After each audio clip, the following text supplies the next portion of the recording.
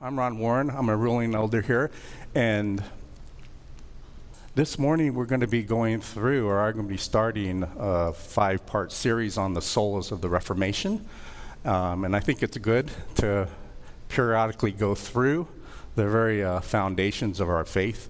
And the solas of the Reformation are the biblical truths that reinforce the central teaching of the gospel. So let us go to the Lord in prayer first, that he might give us ears to hear. Dear Heavenly Father, we pray that you might give us ears to hear your word, for there is authority in it. We pray that you might give us ears to hear, and you might seal it in our hearts so that we might walk humbly before you, O Lord. We would pray, Father, that we would be convinced by Holy Scripture that our conscience is bound to the Word of God, that we would not be conformed to this world, but we would be transformed by the renewing of our minds so that we might know what is pleasing to you. May the words of my lips and the meditations of my heart be acceptable in your sight, O Lord, my rock and my redeemer. So the 5 solas, why the 5 solas? Well, these are the biblical truths that came about from the Reformation.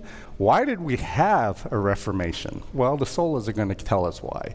It was one word, alone. That one word alone, that was the difference between heaven and hell. So reading from The Heart of the Reformation, which is a book by Ligoniers Ministries, it's an actual good devotional on the 5 solas, and they write here that the 5 solas of the Reformation are the core biblical truths that reinforce the central teaching of the gospel and all of Scripture, that only the Lord God Almighty saves us from sin, death, and Satan. Moreover, the 5 solas help us to understand how and why the Lord is the only Savior. Thus, it is vital for all Christians to understand the 5 solas of the Reformation. In grasping them, we will know God better, love him more, appreciate all that was necessary for our salvation more deeply, and be motivated to live in a manner that redounds to the God's glory. They give us the framework for seeing how the various parts of God's plan of redemption fits together, and for seeing the coherent, unified message of the Bible in all of its beautiful diversity. What are the solas? Well, there's 5 of them. There's sola scriptura. And we're going to spend a lot of time on sola scriptura this morning because the very attack on Christianity is directed at sola scriptura. Scripture alone. If you can attack and destroy Scripture, you can destroy our faith. Faith comes by hearing, and hearing by the Word of God. What is the foundation of our faith, but not the Scriptures? Then we have sola Christus, that is Christ alone is the only Savior. Actually, all of the solas point to Christ. And we will see that as we go through this study. Sola gratia, it's by grace alone that you are saved. Sola fide, faith alone, not by works, lest any man should boast. Sola Deo Gloria, what is the chief end of man? To glorify God and enjoy him forever. So, God alone is the Lord of the conscience. Martin Luther, in April 18, 1521, stood before the Diet of Worms, which was the parliamentary gathering or assembly of the statesmen of the day. And he was asked to recant his books. They laid all of his books on the table and said, Luther, will you not recant? And in those days, he was in the face of death. People were burned at the stake for being heretics. Luther says, give me more time to think about it. Give me more time. So he thinks about it, and he comes back the next day, and he says that famous speech before the Diet. He says, unless I am convinced by the testimony of the Holy Scriptures, by evident reason, for I believe neither Pope nor councils alone, As it is clear that they have erred repeatedly and contradict themselves, I consider myself convicted by the testimony of the Holy Scriptures, which is my basis. My conscience is captive to the Word of God. Thus I cannot and will not recant, because acting against one's conscience is neither safe nor stand. Here I stand. I can do no other. God help me. Amen. What conviction in the face of death. What courage. The Westminster Confession of Faith, following the steps of Luther in their section on the faith, the liberty of conscience, they write, God alone is the Lord of the conscience, and have left it free from the doctrines and commandments of men which are in anything contrary to his word or beside it in matters of faith or worship. Anything contrary to the word of God is not to be believed. See, this was the big difference between Rome and the Reformers. The Rome, they believed that it was the church that gave birth to the scriptures. The Reformers said, no, it's the scriptures that gave birth to the church. Who are you, Luther, to rightly interpret the word of God? If there is a scripture, who is the infallible interpretation of scripture? To Rome, it was the church. To the Reformers, it was the analogy of faith. It is the scriptures that interpret the scriptures.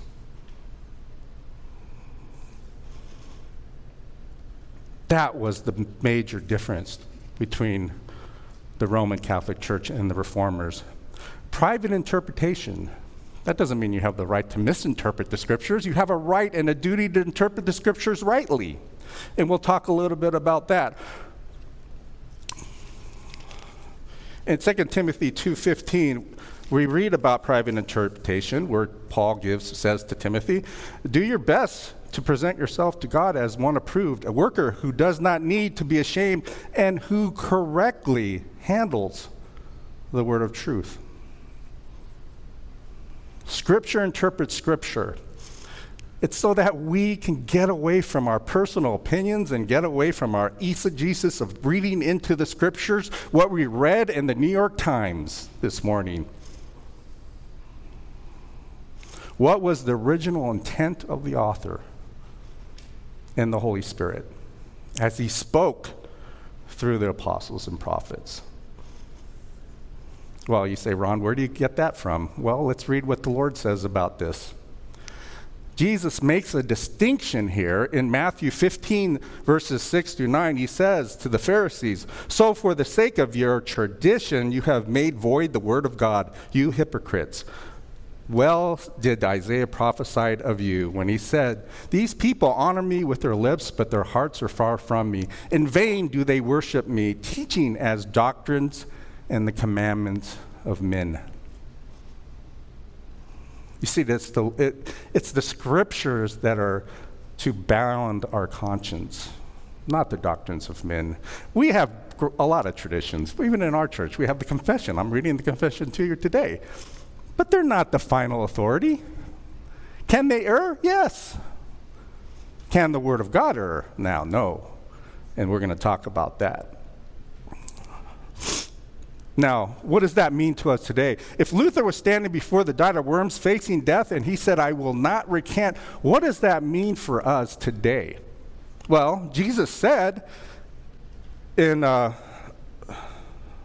Matthew 10, verses 32 and 33, he says, so everyone who acknowledges me before men, I also will acknowledge him before my Father in heaven. But whoever denies me before men, I will also deny him before my Father in heaven. Luther could not deny Christ. And he chose death rather than to deny his Lord. And there's a movement in the church today that church membership really doesn't matter. What does it mean? The church doesn't save. That's true. The church doesn't save.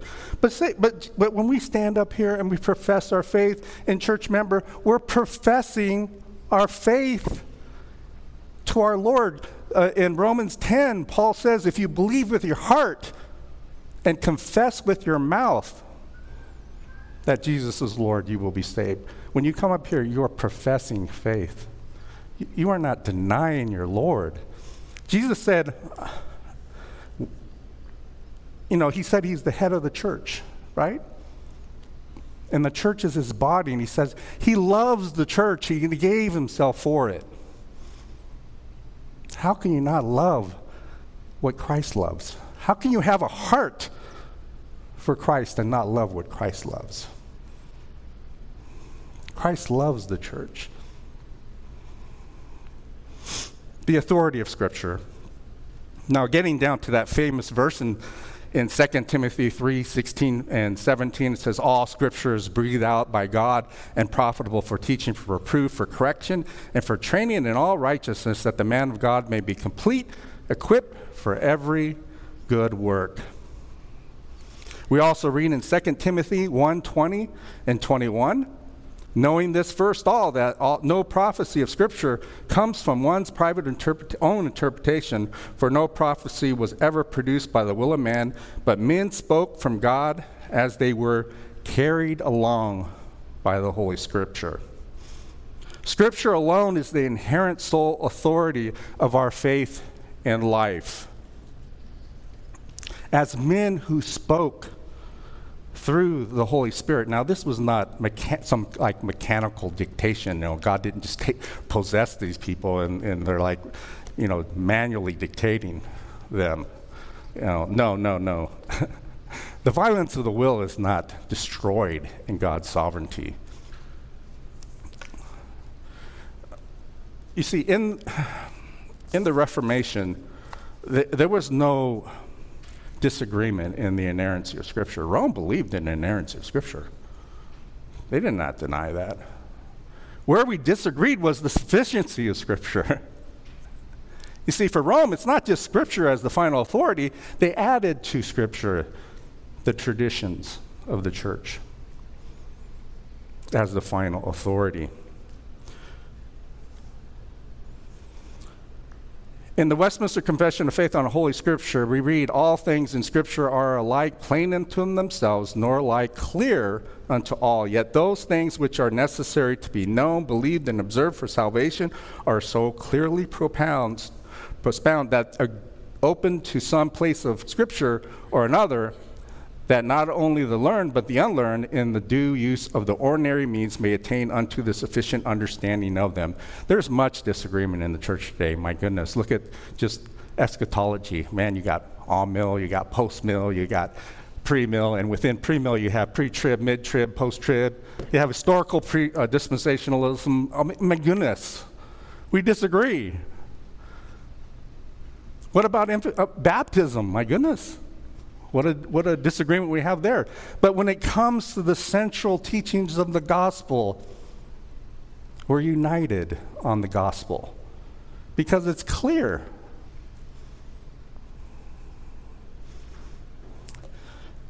In 1994, what does that mean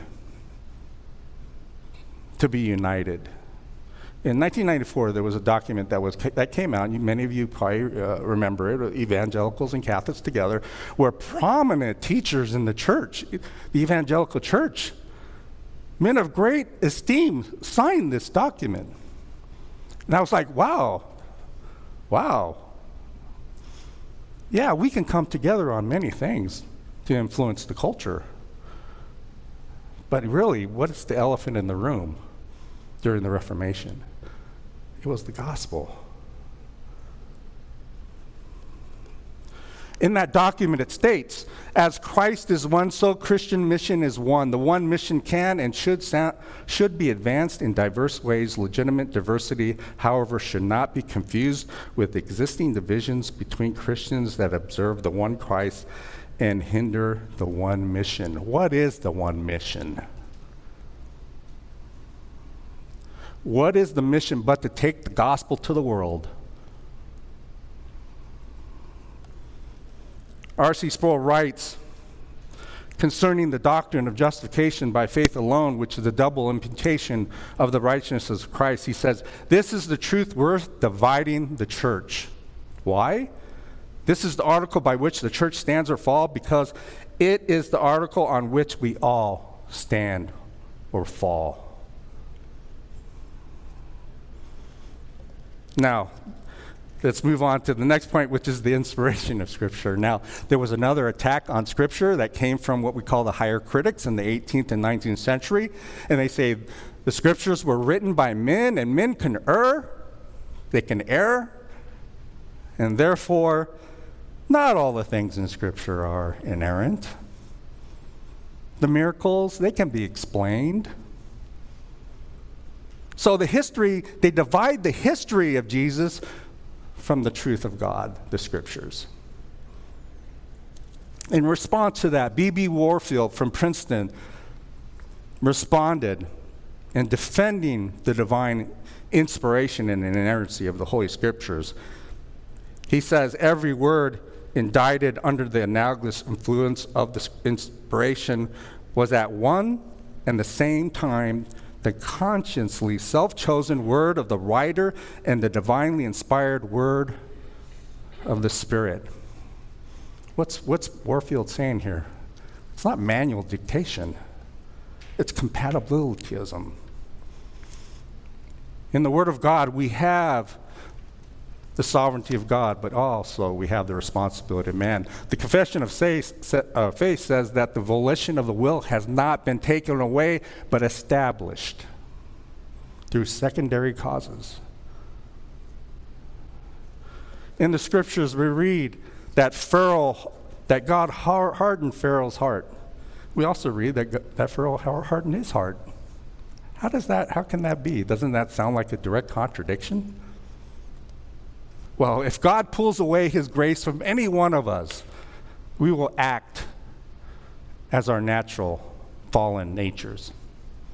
That's all he had to do with. He didn't make Pharaoh evil. He was evil because of the fall.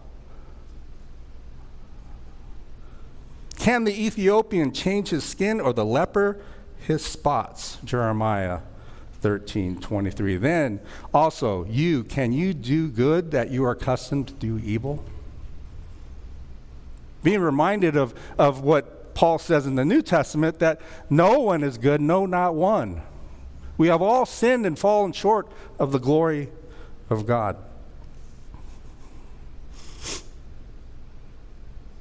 Evil exists because we live in a fallen world. But the good news is God is overcoming evil for good. To abandon the authority and inspiration of Scripture was to abandon the apostles and Jesus himself. In Psalm 82, Jesus quotes in John 10:34 and 36, Jesus answered them, "Is it not written in your law, I said to you are gods?" If he called them gods to whom the word of God came, and Scripture cannot be broken. Scripture cannot be broken. Do you say to him whom the Father consecrated and sent into the world, you are blaspheming because I said I am the Son of God? Psalm 82 is talking about God gave the words to the judges and called them gods. The very inspiration of the Word of God. And he's saying, you never complained about that. But now you come to me and you complain and argue against me when I say I am the Son of God, the living Word.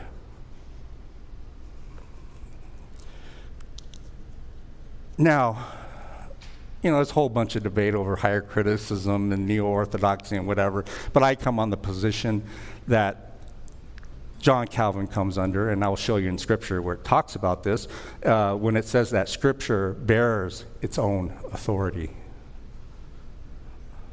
John Calvin writes, "Let this point therefore stand, that those whom the Holy Spirit has inwardly taught truly rest upon Scripture, and that Scripture indeed is self-authenticated.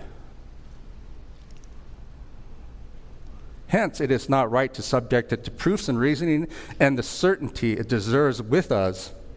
It attains by the testimony of the Holy Spirit, for even if it wins reverence for itself by its own majesty, it seriously affects us only when it's sealed upon our hearts through the Spirit." Was Calvin against evidences? No. He's saying those are great additions, tools. But he's saying, hey, even the devils believe. We read in James 2, and they shudder at the thought. What makes it different? The Holy Spirit seals it in our hearts. He gives us the very faith to not only believe with an assent, but to trust the Word of God. Because the Word of God is an inerrant, it's trustworthy. Now, I want to go to the garden, because I think the garden is a place that we can understand how Satan attacked the very words of God himself. He planted man in the garden, and he said, you can eat of all the trees in the garden, just don't eat of this one tree in the middle of the garden, lest you die. Now, he said, the serpent in Genesis 3, 1 through 7, and it's in your handout, now the serpent was more crafty than any of the other beasts of the field, and that the Lord God had made. He said to the woman, did not God actually say, you shall not eat of any tree in the garden? And the woman said to the serpent, we may eat of the fruits of the trees in the garden, but God said, you shall not eat of the fruit of the tree that is in the midst of the garden, neither shall you touch it, lest you die. But the serpent said to the woman, you will not surely die, for God knows that when you eat of it, your eyes will be opened, and you will be like God. Notice here, the first attack, the perspicuity of Scripture, the clarity of Scripture. Did God really say, Eve? Did God really say? Was he clear? And how does Eve respond, the second attack? She responds and she says, oh no, God said that we should not eat of the midst of the garden or touch it. God never said you couldn't touch it. A subtle addition to the Word of God. How subtle it is. Eve takes the bait. She adds to the Word of God. And then Satan can go in for the jugular. You will not surely die. A direct contradiction to the Word of God.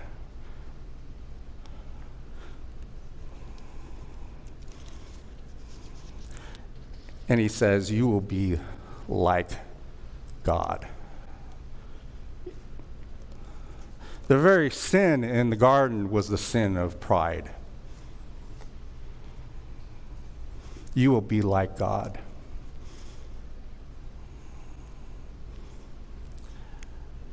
The precursor to antinomianism, which is anti-law, against law.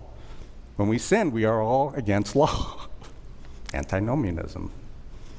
The precursor to that is legalism. You see, Eve, you have a wrong view of God. Satan attacks the generosity of God. God said, you can eat of all of the trees in the garden. Eve, I gave you all the wonderful trees in the garden to eat of. Enjoy. I gave you all the beasts of the field. Enjoy. Take dominion. Multiply. Be fruitful. And what does Satan do? Did God really say that you couldn't enjoy all the things that I have created and given you, Eve? Oh, man. God is a killjoy. He's not going to let you enjoy what I have created for you. Attack the generosity of God. Legalism first gives you a wrong view of God. And then what? Antinomianism separates us from the very law that he gave us.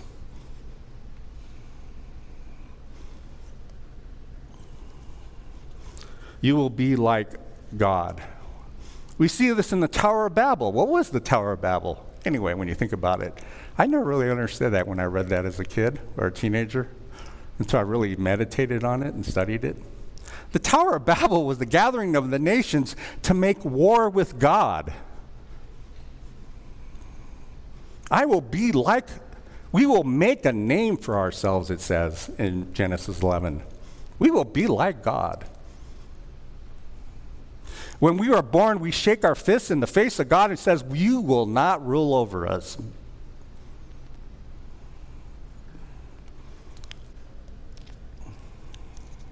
We see this also in Isaiah 14, He talks in Isaiah 14 of the Babylonian king, and he's referring to the son of the morning. Some commentators say that that's referring to Satan, as the first sin of Satan was the sin of pride. He says, I will raise myself above the Most High. The sin of pride is our downfall. What is pride but having an independent spirit? An autonomous spirit. Grace. What is that? We read in Invictus, the poem from William Ernest Henley, and he says, I thank whatever gods that be, for my unconquerable soul, I am the master of my fate. I am the captain of my soul. I'll just lift myself up by my bootstraps. God helps those who help themselves, we hear, not the helpless. This poem inspired millions because why? It caters to our own selfishness, pride. Now, application. What's happening here in the garden? When I read the story growing up, I was like, what is Adam doing? He's silent. He's just sitting there like a bump on a log. And Eve is interacting with the serpent, with Satan. She's doing all the talking. She's doing all the leading. See, Adam was failing to lead. Instead of leading in righteousness, what did Adam do? He followed in sin.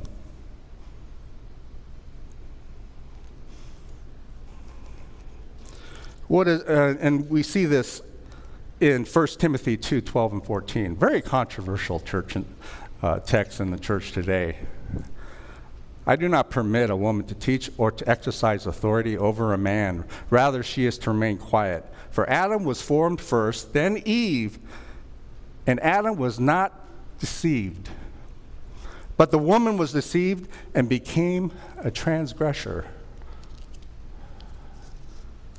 You see, what's happening, what Paul is saying is that authority, there is authority, a chain of authority that's been given here. And he goes to the garden to say, hey, that narrative that you have in the garden, here's what it means. He gives us a didactic teaching that is clear. That gives us the clear teaching of the narrative that we're seeing in the garden. The narrative of leadership that Adam failed to do. Now, I used to always think when I read this that, Adam loved Eve so much, and that, if he ate of that apple, he would be defying God's law. And he would be totally separated from eternity from Eve. And that he loved Eve so much that he ate. I used to believe that. And then when I came to really study the scripture, I was like, what does it mean to lead? He didn't love her enough to lead. He didn't love her enough to protect her from the serpent.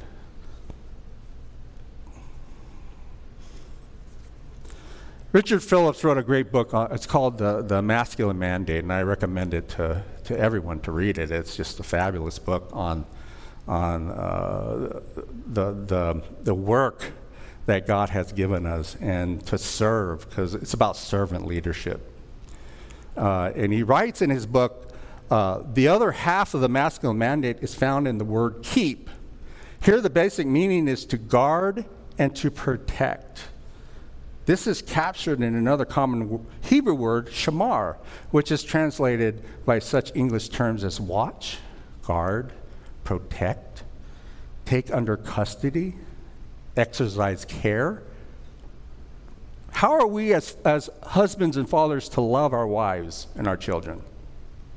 It's a self-sacrificial love. We see this clearly in the book of Ruth. Remember the story of Ruth? Christian preached on it fabulously a few weeks ago. And Boaz, Ruth was a foreigner coming to the land of Israel because her husband had died. And Boaz said, "Who are you?" And she answered, "I am Ruth, your servant. Spread your wings over your servant, for you are my redeemer." What did Boaz do?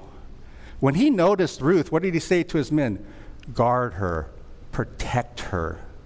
Oh, and by the way, nurture her, drop grain, because she was gleaning. She was coming behind the workers and gleaning what she could glean just to survive. And he says, drop some bushels to her and watch over her. And he says to her, don't glean in any other field. Why? Because she could be in danger. So his first instinct is to protect her and guard her, to show his care. And he falls asleep, and she comes and she sleeps at his feet and responds, "Spread your wings over me and protect me."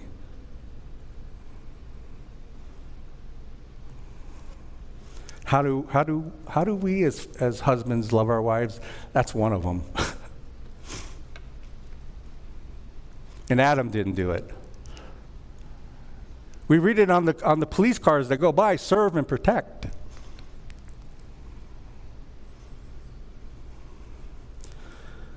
Now in Ephesians 5:24-25, it says, "Now as the church submits to Christ, so also wives should submit in everything to their husbands. Husbands, love your wives as Christ loved the church and gave himself for it." It's a self-sacrificial love. I read articles on the egalitarian approach to leadership, and what they go to is an authority that is totally absent from Scripture. Christ says that he is the head of the church, and he loves the church. He gives himself for the church. It's a self-sacrifice love. It's not some chauvinism. And the reasons they make for their egalitarian approach is that, oh, look at all the things that men have done to women to abuse them. And that's true. They have. My goodness. But that's not the intent of God in leadership. It's to love and to cherish. Now, when you think of antinomianism and legalism, what's the cure? I went too far.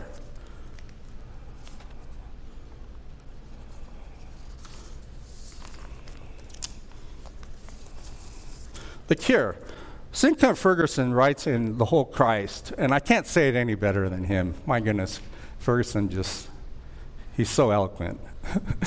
That I have to share it with you. And he says, the considerations give us some clues as to why legalism and antinomianism are, in fact, non-identical twins that emerged from the same womb. Eve's rejection of God's law, antinomianism, was in fact the fruit of her distorted view of God, legalism. Legalism can therefore be banished only when we see that the real truth about God is that when we glorify him and also come to enjoy him forever, and with him enjoy everything that he has given us. To the unbeliever, this is incomprehensible. But to us, it's happy first principle of I lost my place. Of the believer's life. Antinomianism, then, is like legalism, is not only a matter of having the wrong view of the law, it's a matter of ultimately having a wrong view of grace and therefore having a wrong view of God himself. There is only one genuine cure for legalism. It is the same medicine of the gospel prescribes for the antinomianism.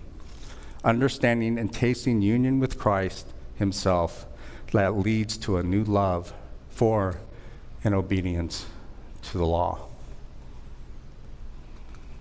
The very cure for our antinomianism and our legalism is the gospel itself. Now getting on to special revelation. And I got to move fast.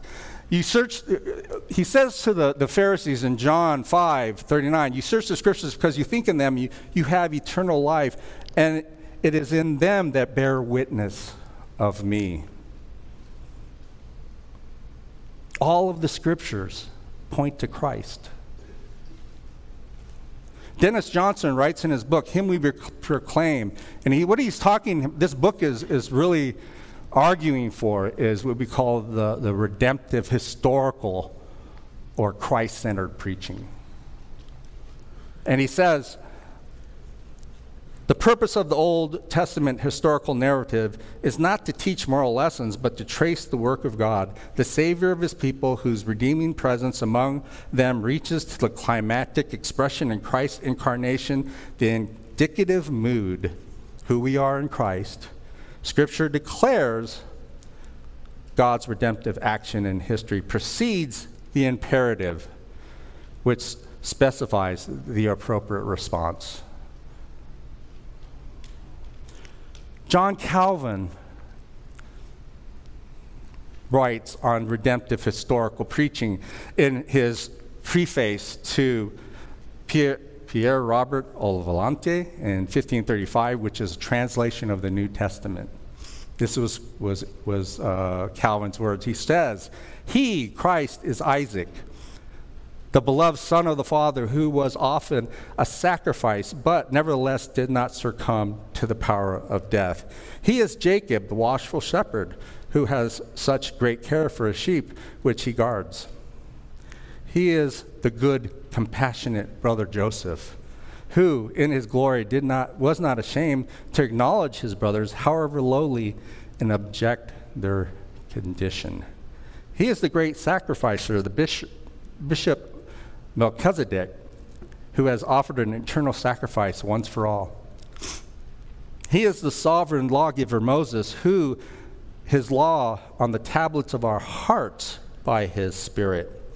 He is the faithful captain in the guard, Joshua, to lead us into the promised land. He is the victorious and noble King David, bringing by his hand all rebellious power to subjection. He is the magnificent and triumphant King Solomon, governing his kingdom in peace and prosperity. All of Scripture points to Christ.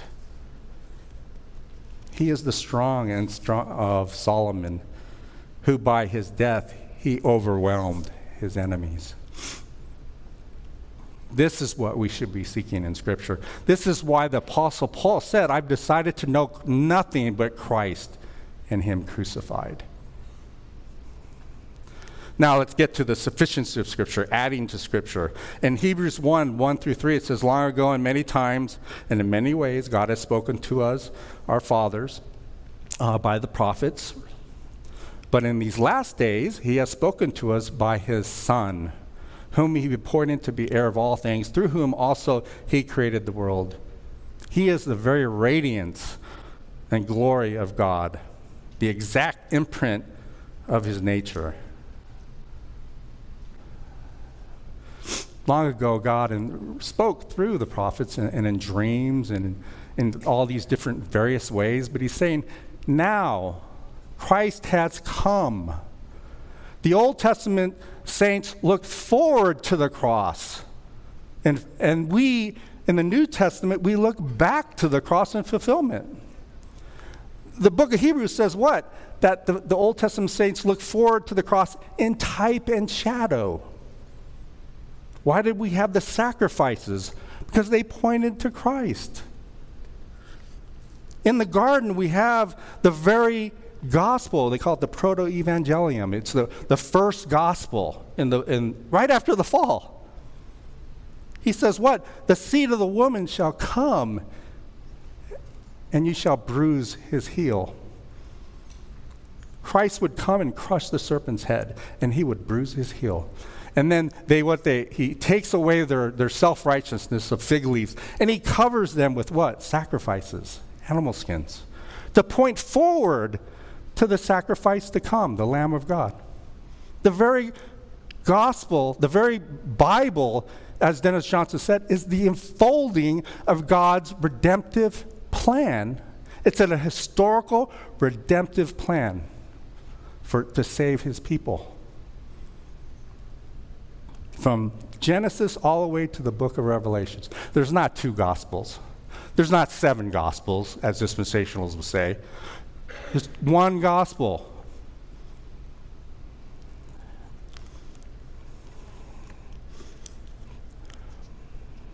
Now, the sufficiency of Scripture says that we do not add to the Scriptures, right? In Proverbs 30, verse 6 says, "Do not add to his words, lest you be rebuked and you be found a liar." Sinclair Ferguson writes of John Owen's works on the Holy Spirit. He says, he also faced an unbiblical spirit which stressed the immediacy of the Spirit's work and individual divine interpretation. It downplayed the significance of the Scriptures, exalting the so-called Christ within above the Christ of Scriptures, and the inner light above the light of the Word. Owen recognized that this displacement of the Scriptures would eventually lead to the abandonment. He that would separate the Spirit from the Word has good burn his Bible. Wow, strong words from Owen. We don't separate the Word from the Spirit. In Deuteronomy 29:29, we read, "The secret things belong to the Lord our God, but the things that are revealed belong to us and our children forever, that we may do all that is word in his law." The revealed will of God in Scripture. I grew up in the charismatic church, and they were always fascinated with trying to figure out the secret will of God. Man, it's the secret will of God. Calvin says, where God shuts his holy mouth, I will disdain. And I like how R.C. Sproul says it in more up-to-date nomenclature. He says, it's a secret will of God because it's none of your business.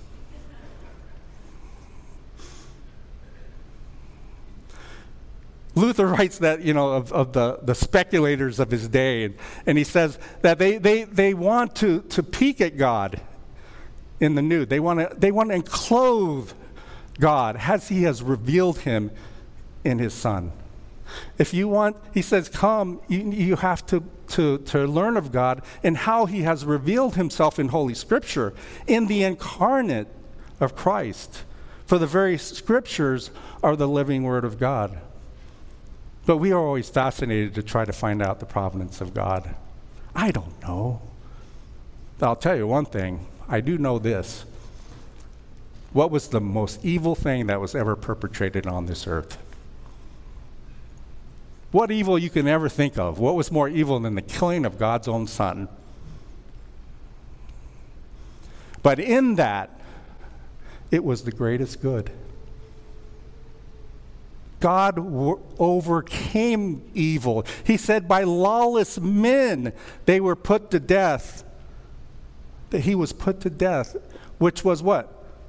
The foreordained plan of God. To fulfill the foreordained plan of God, he used wicked men to crucify him, to overcome the wickedness of men for the good of those who were redeemed. What a wonderful truth that is. I don't know many of the things of the providence of God and why things happen, but I do know this: God is sovereign, and God is good, and God is loving, and rest in that.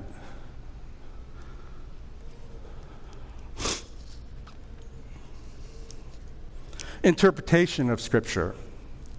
And we're probably going to have to stop there, but I want to go to the illumination of the Holy Spirit and conclude with that. The illumination of the Holy Spirit is important because we read in 1 Corinthians 2:14, the natural man does not accept the things of the Spirit of God, for they are folly to him. And he is not able to understand them because they are spiritually discerned. Without the illumination of the Holy Spirit, we will never be persuaded of the truth. We will never have a true living faith. It is the Spirit that seals that truth in our hearts. The Puritans would always pray for the unction of the Holy Spirit before the sermons. And we do that today. We pray that God might give us the anointing of the Holy Spirit. Unction means anointing of the Holy Spirit, that we may come to what? Understand the Word of God. Without the Spirit, we will not acquiesce to it. We're not against evidences. Man, the confession talks about the heavenly of the style, the magnificent of the connection of it. There's just wonder. When you look at the scriptures, there's great evidences. The prophecies fulfilled. Wow. Great evidences. But without the Spirit, you will never have a living faith. John Calvin writes in his commentary on Romans 8:16, he writes, "But Paul means that the Spirit of God gives us such a testimony that when he is our guide and teacher, our spirit is made assured of the adoption of God. For our mind is of its own self, without the preaching and testimony of the Spirit, could not convey to us this assurance." There is also here an explanation of the former verse, for when the Spirit testifies to us that we are the children of God, he is at the same time pouring into our hearts such a confidence that we venture to call God our Father. W.T. G. Shedd said, "The approbation of the truth is not the love of it." An unbeliever can stand up here and give you an exact expository of Scripture. Satan knows the Scriptures backwards and forwards. He knows the truth, but he doesn't trust it. He doesn't love it like we do. I want to end with a poem by Dorothy Day in responding to Invictus. She writes, "Out of the light that dazzles me, bright as the sun from pole to pole, I thank the God that I know to be for Christ the conqueror of my soul. Since he that sways of circumstance, I would not wince nor cry aloud. Under the rule which men call chance, my head and my joy with joy is humbly bowed.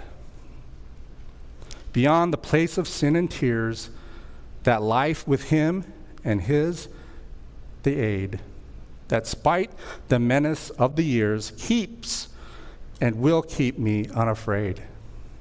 I have no fear, throw straight the gate.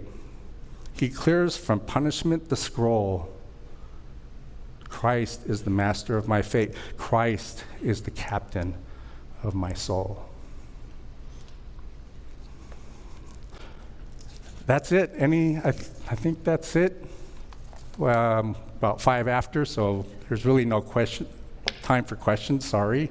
But if you do have any questions, you can come to me and you can ask me in private. Thank you.